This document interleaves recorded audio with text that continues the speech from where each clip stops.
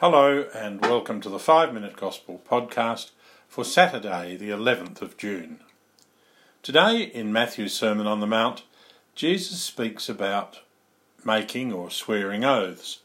He says, "You've learnt how it was said to our ancestors, you must not break your oath, but must fulfill your oaths to the Lord.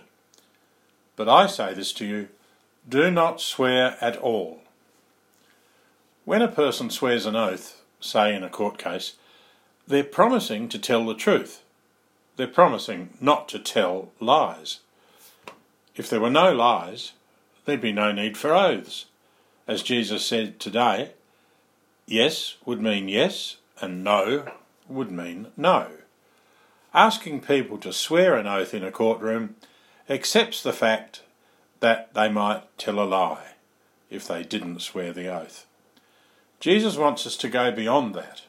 Jesus wants us to be so honest that there's no need for promising not to tell a lie at all. We're shocked and we're scandalised when we hear in the news of someone lying to protect themselves or to get money. It might be a person accused of a serious crime, or a politician, or a wealthy person. We know that dishonesty and lies exist in our society and our world. In the Gospel today, Jesus invites you and me to look honestly at our own lives to see if there is dishonesty in us. Are there times when yes does not really mean yes in my life?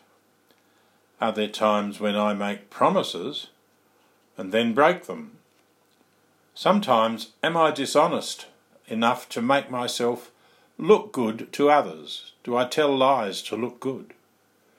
Do I justify the occasional lie saying, well, it's only a little lie, a white lie? Jesus calls us today to be honest. Honest with ourselves and honest in all our words and actions.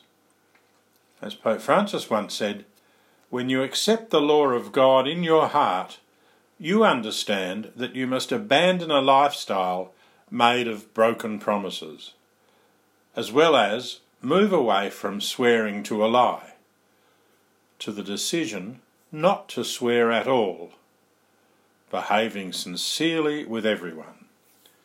Jesus wants to let us leave dishonesty behind and to behave sincerely with everyone. Behave sincerely with everyone. Earlier this year, Pope Francis said, "Let us give a name also to the obscurity and falsehoods we have in ourselves, and let us place our own darkness and falsehoods before the light of the risen Jesus." The Pope went on, Jesus wants to make us witnesses to the joy of the gospel, witnesses of the truth that will make us free. How can we see the falsehood we have in ourselves? One way is to stop at the end of each day, perhaps before bed, and look over the day that has passed. What happened, what was good, what was not good. But then ask ourselves a simple question. Do I behave sincerely and honestly with everyone? Did I behave sincerely and honestly with everyone today? Was I sincere and honest today? Let's pray. Lord, let me be sincere and honest with everyone. When I say yes, help me mean yes. When I say no, help me mean no. Make me a witness to the truth. Lord, make me a witness to truth.